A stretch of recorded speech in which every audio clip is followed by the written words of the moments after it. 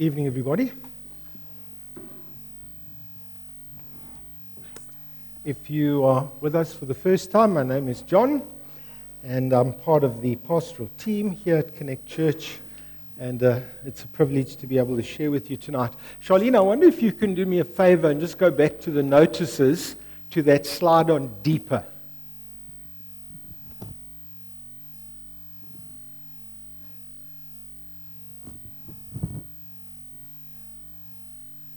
Going to get there, don't worry.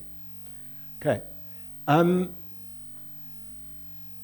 Deeper is a study into various theological and contemporary subjects. Now, some of you may remember a couple weeks ago, it was longer than a couple weeks ago, maybe a month, 6 weeks back, that I spoke about the fact that there's too often we as staff in the church are running events instead of equipping the people.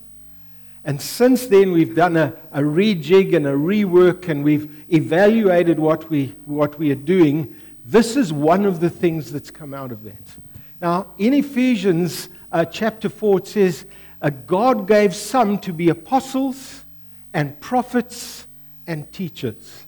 Now, for those of you who know Howard, this is his gift. This is what he walks in. One of his strongest gifts is the gift of teaching. And this isn't about doing a course. This is exposing yourself to somebody who has a gift. That makes sense to you?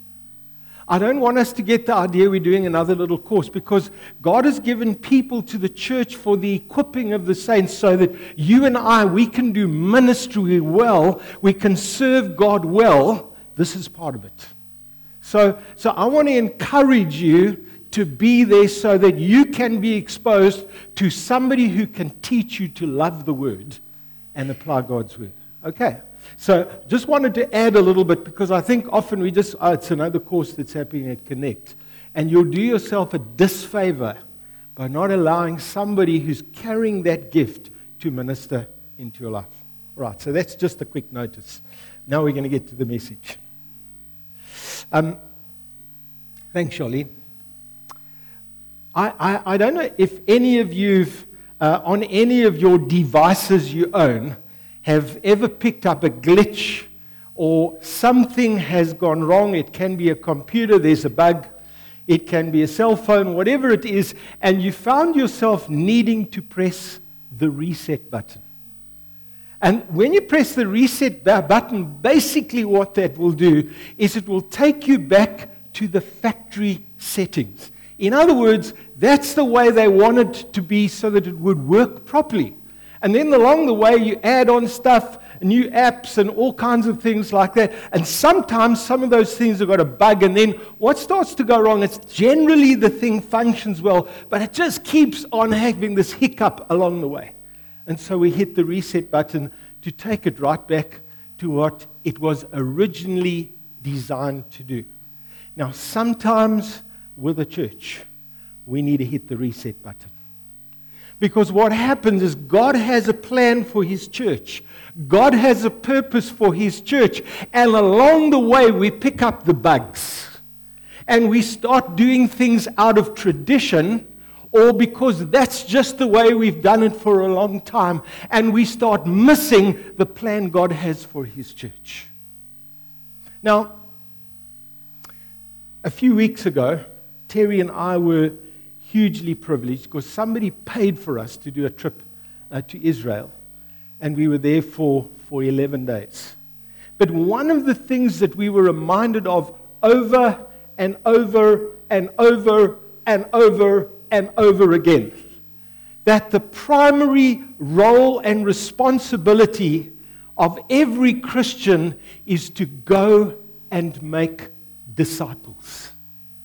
And I think what's interesting to me is that most Christians have tended to focus on going to church, which I think is good. Sometimes they manage once every 3 weeks. Maybe to be part of a life group, which I think is helpful. To focus on reading our Bibles and praying, maybe to even go to an incredible Christian conference where there's an international speaker.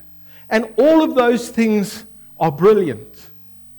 But if I may say to you this evening, I think to a large extent we've not done a good job of making disciples. And I want to say that tonight because if I remember correctly, just before Jesus ascended, he said to his disciples, I want you to go and make disciples of people that will make disciples as well. That seems, if I remember correctly, one of the things that's was quite important to Jesus. And along the way, you're going to discover that us not doing that properly has affected the church. And I'll tell you why. Because we pass on to others what we are passionate about ourselves. And when we are not passionate about what God's passionate about, we pass on our lack of passion to other people as well. And I think, and this is what I want to talk about tonight, somehow there needs to be a shift that takes place where we get back to what Jesus instructed us as his church to do. In the series, there's the board next to you, called Engage. We've been reminding ourselves over and over again that Jesus instructed his followers to go and make disciples. That leading people to the Lord is something we need to be intentional about. We can't just sit back at home and say, Lord, will you somehow do something out there that people will get saved? We've got to be intentional about it. We've got to be devoted to that. And that God's empowered us by his Spirit for that purpose, so that we can make disciples. Now, if the church, and by the church I don't mean the building, I mean people like you and me are going to get this right, then we have to ensure that people know and understand who Jesus is. People need to know and understand what Jesus taught. People need to know what Jesus has come to do for them. People need to understand the life that Jesus has called them to live so that they become followers of Christ, not just churchgoers or nice people. I think we've got far too many churchgoers and nice people. If I remember correctly, Jesus said, I want you to be followers of me. You will remember over and over again, he speaks about, I want you to follow me. Now, in 1 Corinthians chapter 2, which is what we're going to read in a minute, Paul talks about the way that he went about doing ministry, because believers, and it was quite a young church, so we can forgive them for that in a sense, had started elevating certain people and certain personalities. They were putting people on a pedestal instead of Jesus. So listen to what he says about his ministry and what he did when he came to them to share the gospel. He said, when I came to you, brothers, I did not come with eloquence or superior wisdom as I proclaimed to you the testimony about God. For I resolved to know nothing while I was with you except Jesus and him crucified. I came to you in weakness and in fear, and with much trembling. I don't know if that strikes you as quite odd. Here was one of the most gifted men you read about in the Bible, and he says, I came to you in weakness and fear and much trembling. My message and my preaching were not with wise and persuasive words, but with a demonstration of the Spirit's power, so that your faith might not rest on men's wisdom, but on God's power. And friends, if we want people to become followers of Jesus, I think there needs to be a fresh reliance on the work of the Holy Spirit, not on ourselves. In the light of what we know about Paul, when I say that, his amazing intellect, this man had a seriously high IQ. His passion for God, his giftedness, his willingness to sacrifice for the gospel. In fact, he acknowledges that from a human perspective, He had all the right credentials. He speaks about it in Philippians 3. Let's just look at that quickly. Though I myself have reason for such confidence, if anyone else thinks he has reason to put confidence in the flesh, I have more. And then he lists all of his credentials. And we've got to ask ourselves, what in the world does he mean when he says, when I came to you, brothers, I did not come with eloquence or superior wisdom as I proclaimed to you the testimony about God. I came to you in weakness and fear and with much trembling. And I think what Paul is highlighting over here is the importance of relying only on God when we do ministry. Paul had to learn to rely on God, not his incredible abilities and skills, fancy oratory, or his pedigree. And I want you to hear me because this is quite important. I'm not saying we shouldn't use what we've got. I'm saying we shouldn't rely on what we've got. You get the difference? So for Paul, with all that he had, and here's the danger for those who are really gifted, you got to learn not to rely on yourself, but on the Holy Spirit. You see, it's God's the one that's going to do the work through you.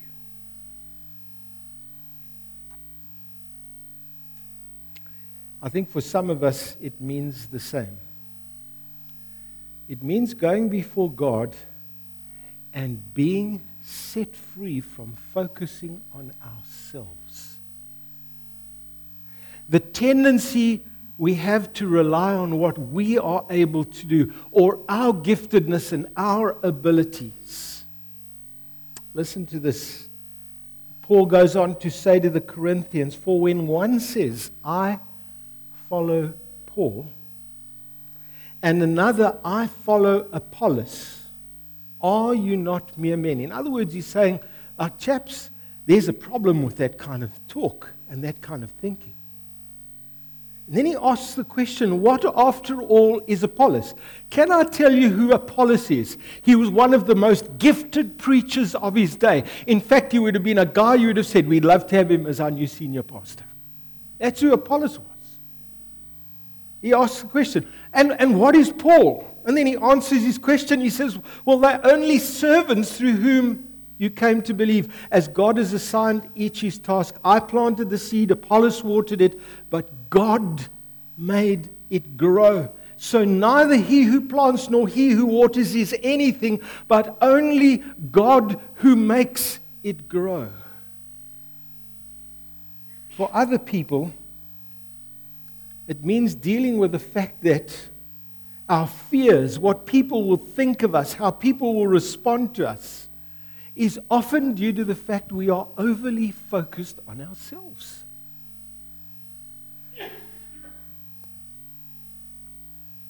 mean, I have a real sense that this is quite a big issue for us as a generation, because we are forever being told, believe in yourself. We are forever being told, we can do it. May I suggest to you this evening, that's the very opposite of what the Bible teaches. Only God can do it.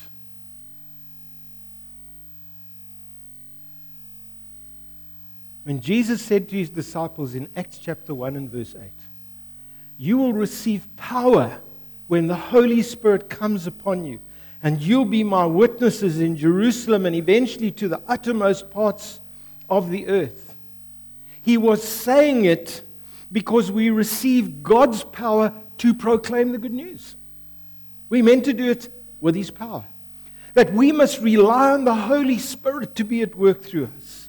We must expect and trust that God will do what he needs to do in the lives of other people. And if we're wanting to see God at work in the lives of other people, then we've got to allow the Holy Spirit to work through us.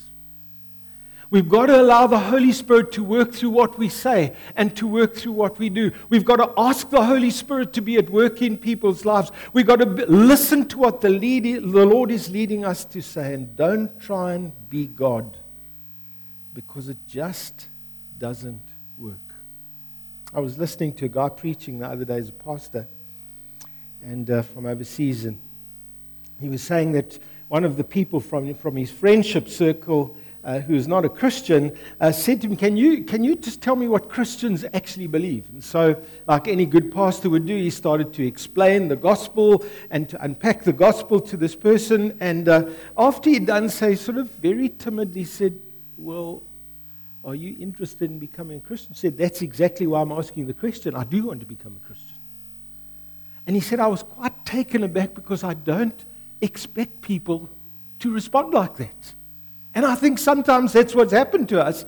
We're more expecting people not to respond than we're trusting that God is going to be at work in their lives.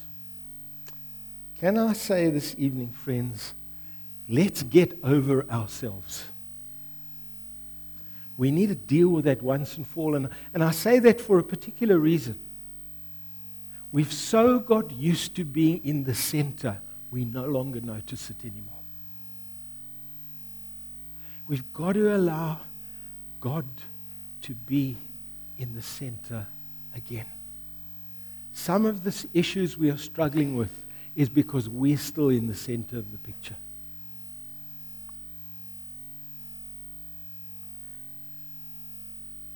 Then Paul goes on to focus on, I think, another issue that's quite relevant to us as Christians today, and that is that what Christ has done on the cross is enough. We don't have to try and make the gospel more palatable to people, or water it down, or make it sound less challenging because we don't want to be too offensive, or we're worried about what people might say. Because when we do this, we confuse people. We water down the love of God. We undermine the work of the Holy Spirit. Friends, Howard has said this, and I've said it over and over again. When people follow Jesus, it's the work of the Spirit. It ain't because of what you and I have done. Why are we scared of the gospel and what God has said in the gospel about the death and resurrection of Jesus?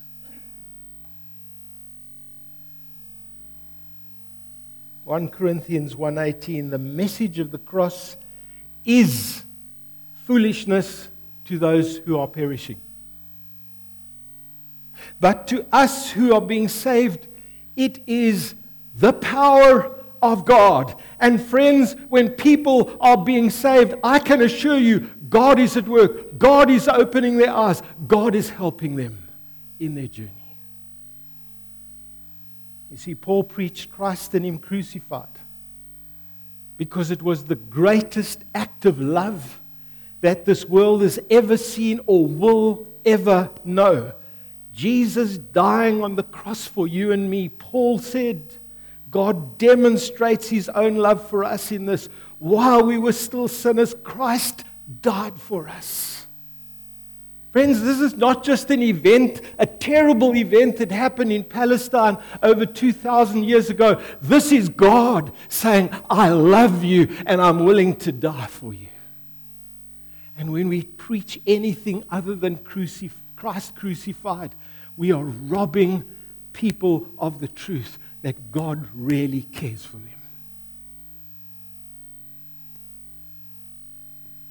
Paul preached Christ and Him crucified because that's the way that people have peace with God. You don't have peace with God through doing right things.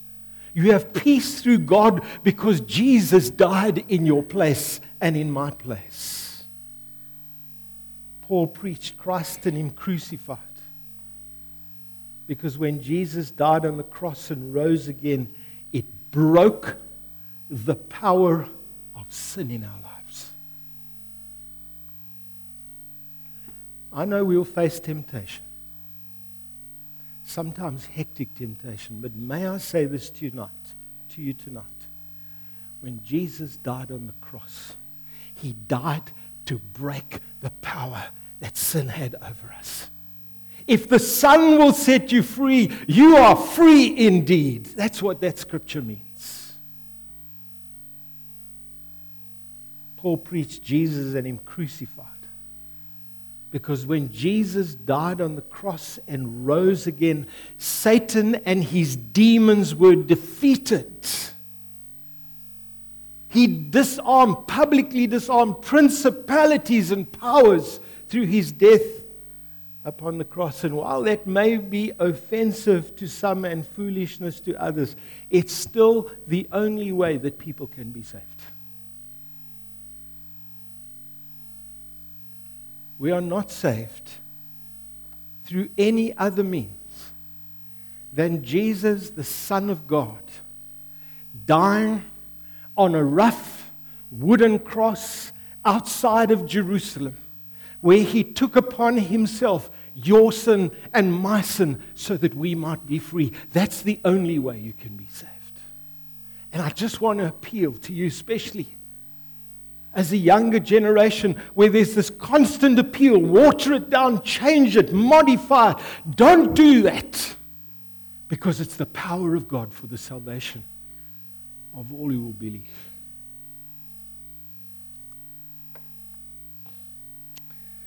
But Paul also points out that through his ministry, people were constantly being exposed to the power of God. He puts it like this: my message and my preaching were not with wise and persuasive words, but with a demonstration of the Spirit's power, for a reason.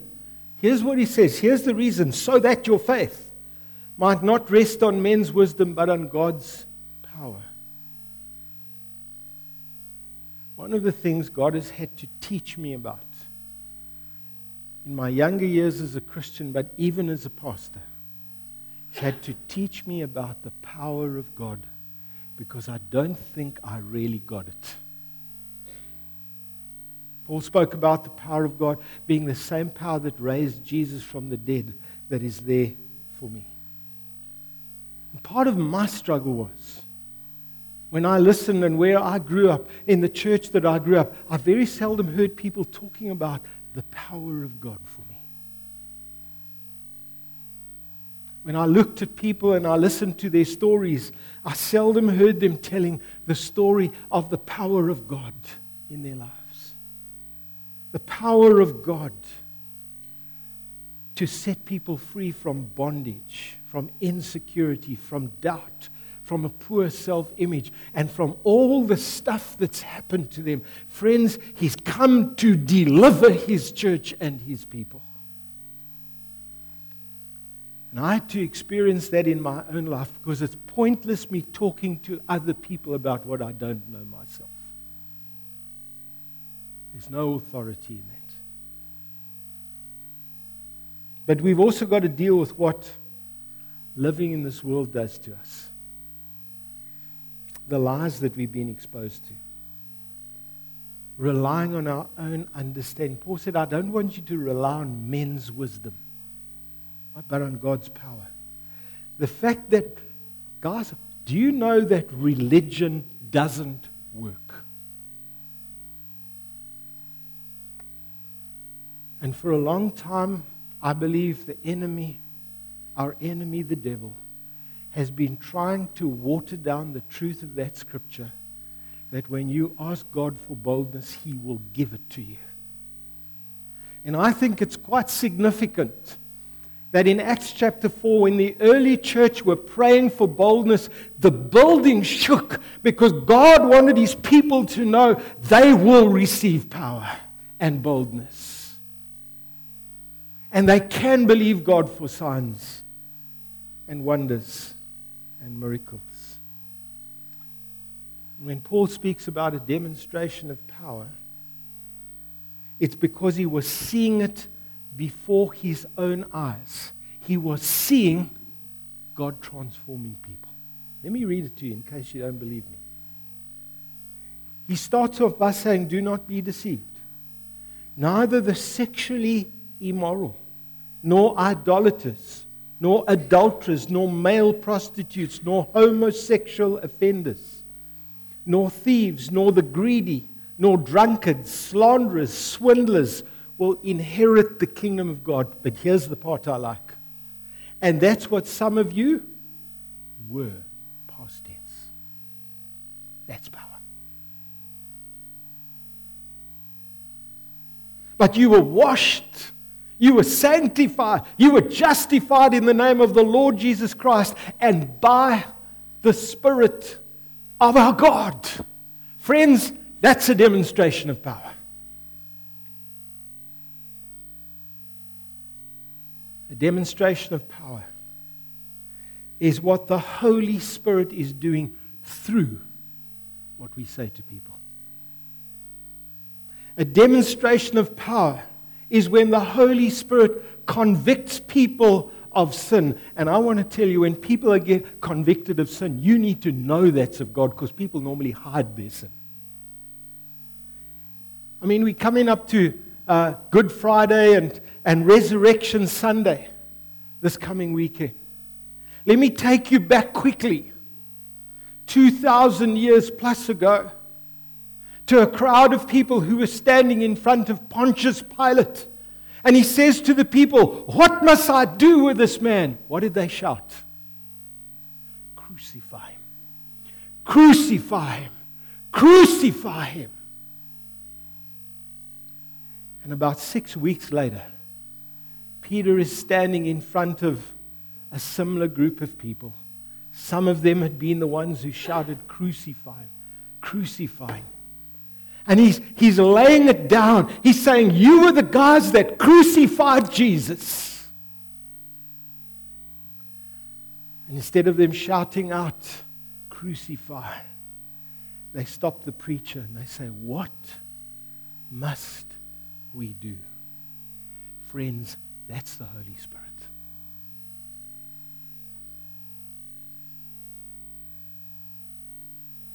A demonstration of power is when the Holy Spirit heals somebody or sets them free.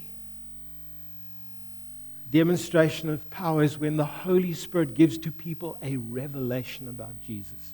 Do you know that many people you speak to don't actually believe in Him? What's going to change that? A work of the Holy Spirit.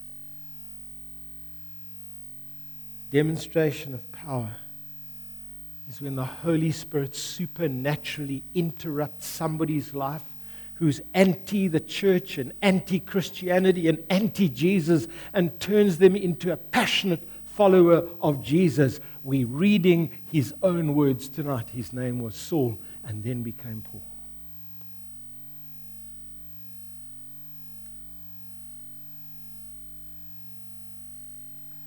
I think we've got to develop the capacity to believe that God still works like this. Church, we've got to believe it. We've got to undo some of the doubts that influence our perspective of how God works in people's lives. And we need to deal with a theology that suggests that the miracle working power of God has stopped.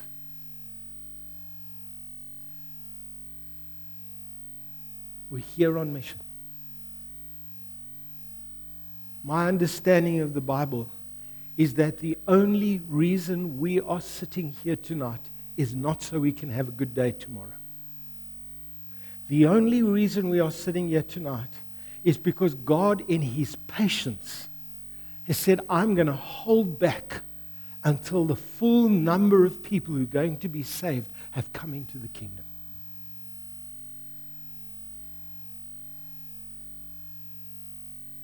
Our message, our ministry, and our testimony must focus on Jesus. What Jesus has done, what Jesus will do for them. And there needs to be a shift that takes place from self to Jesus, from self-reliant to Holy Spirit dependent, from what we can do to what God can do.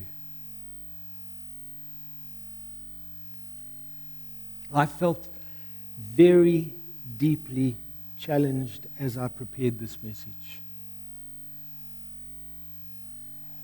For me, I heard the Lord saying to me, "John, humble yourself again. Get yourself out of the spotlight." And you know, I discovered how I know that I'm in the spotlight, because most of my prayers are about me.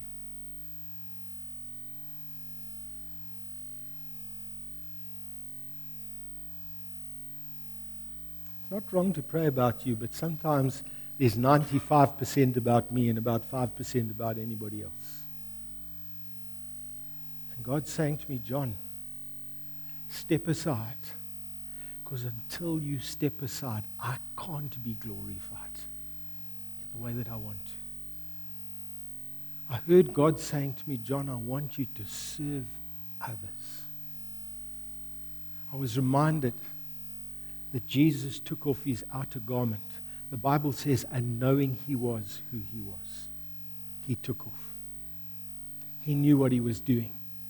He knew that he was seated at the right hand of his Father. He knew he was God Most High and the Son of the Most High God. And friends, he took off that outer garment and he washed people's feet.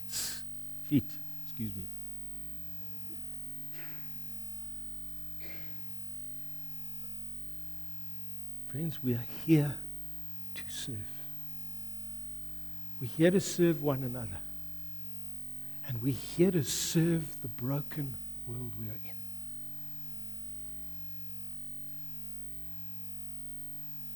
We need to be a church that every day goes back to God. And we say, God, will you fill me with your Spirit? Will you empower me for today?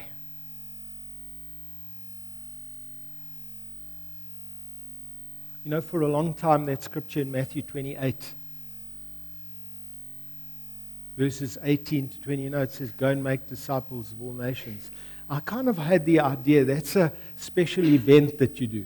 That's kind of a special. Per church has got an outreach program, you do that. If we're going to go down to the market and share Jesus with people, that's the time I go and make disciples. The interesting thing about that scripture, what it actually says is this: in your coming and going, day by day, make disciples. That suggests in your coming and your going, all of the time, that should be a priority for the church. And if it's not, hit the reset button. Let's go back to the default of the manufacturer. Because it is his intention that you and I would see people becoming followers of Jesus.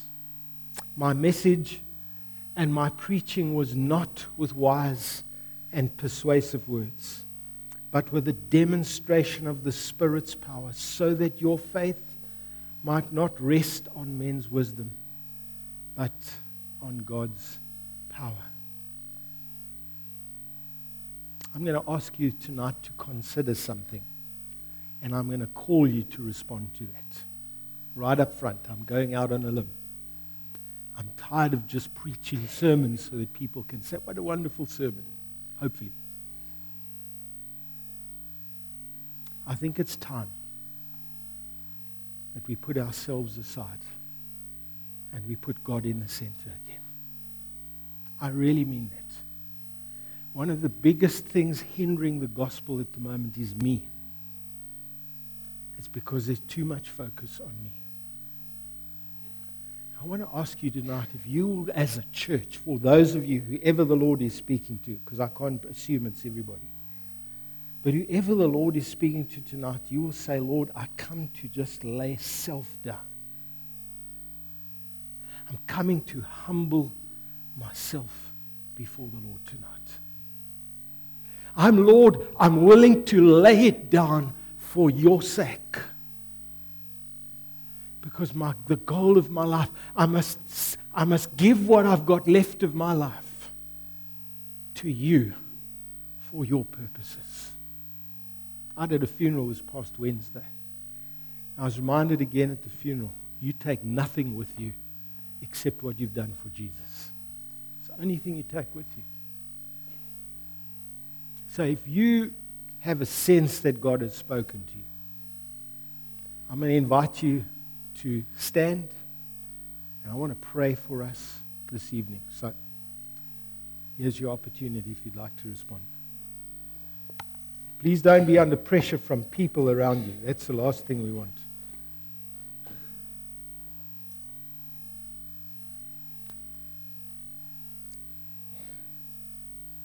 Just hold out your hands as an act of surrender, but also hold out your hands saying, Lord, I've come to receive.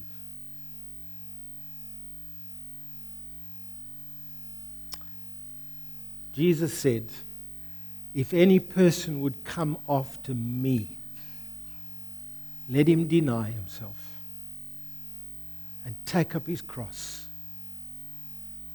and follow me. And very often, and rightfully so, we focused on, if anyone would come after me, let him deny. The word deny has been central. I want to shift that a little bit and go to himself.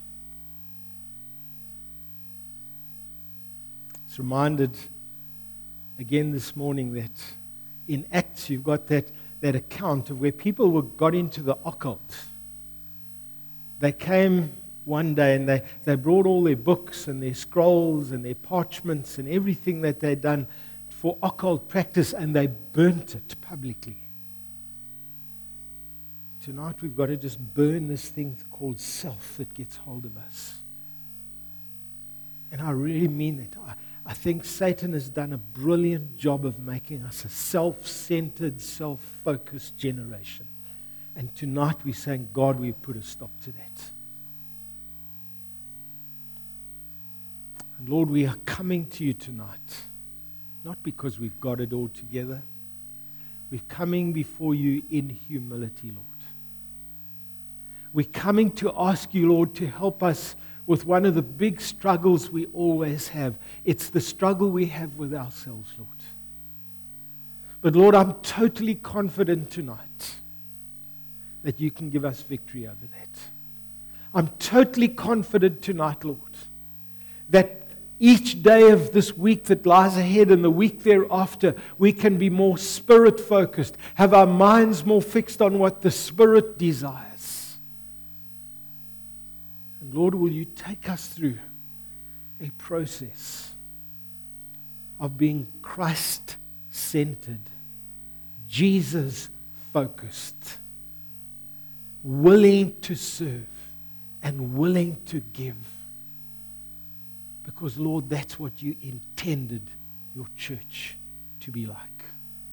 Lord, I'm just asking for grace for us tonight. Just tons of grace. And then, Lord, will you shake the place again? Will you shake the place again, Lord? Shake all the stuff out that shouldn't be there.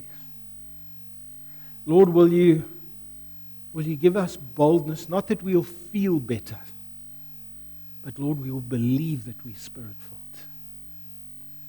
And Lord, will you do signs and wonders and miracles to glorify your name? God, be glorified in your church. In Jesus' name. And can you say amen? Thank you.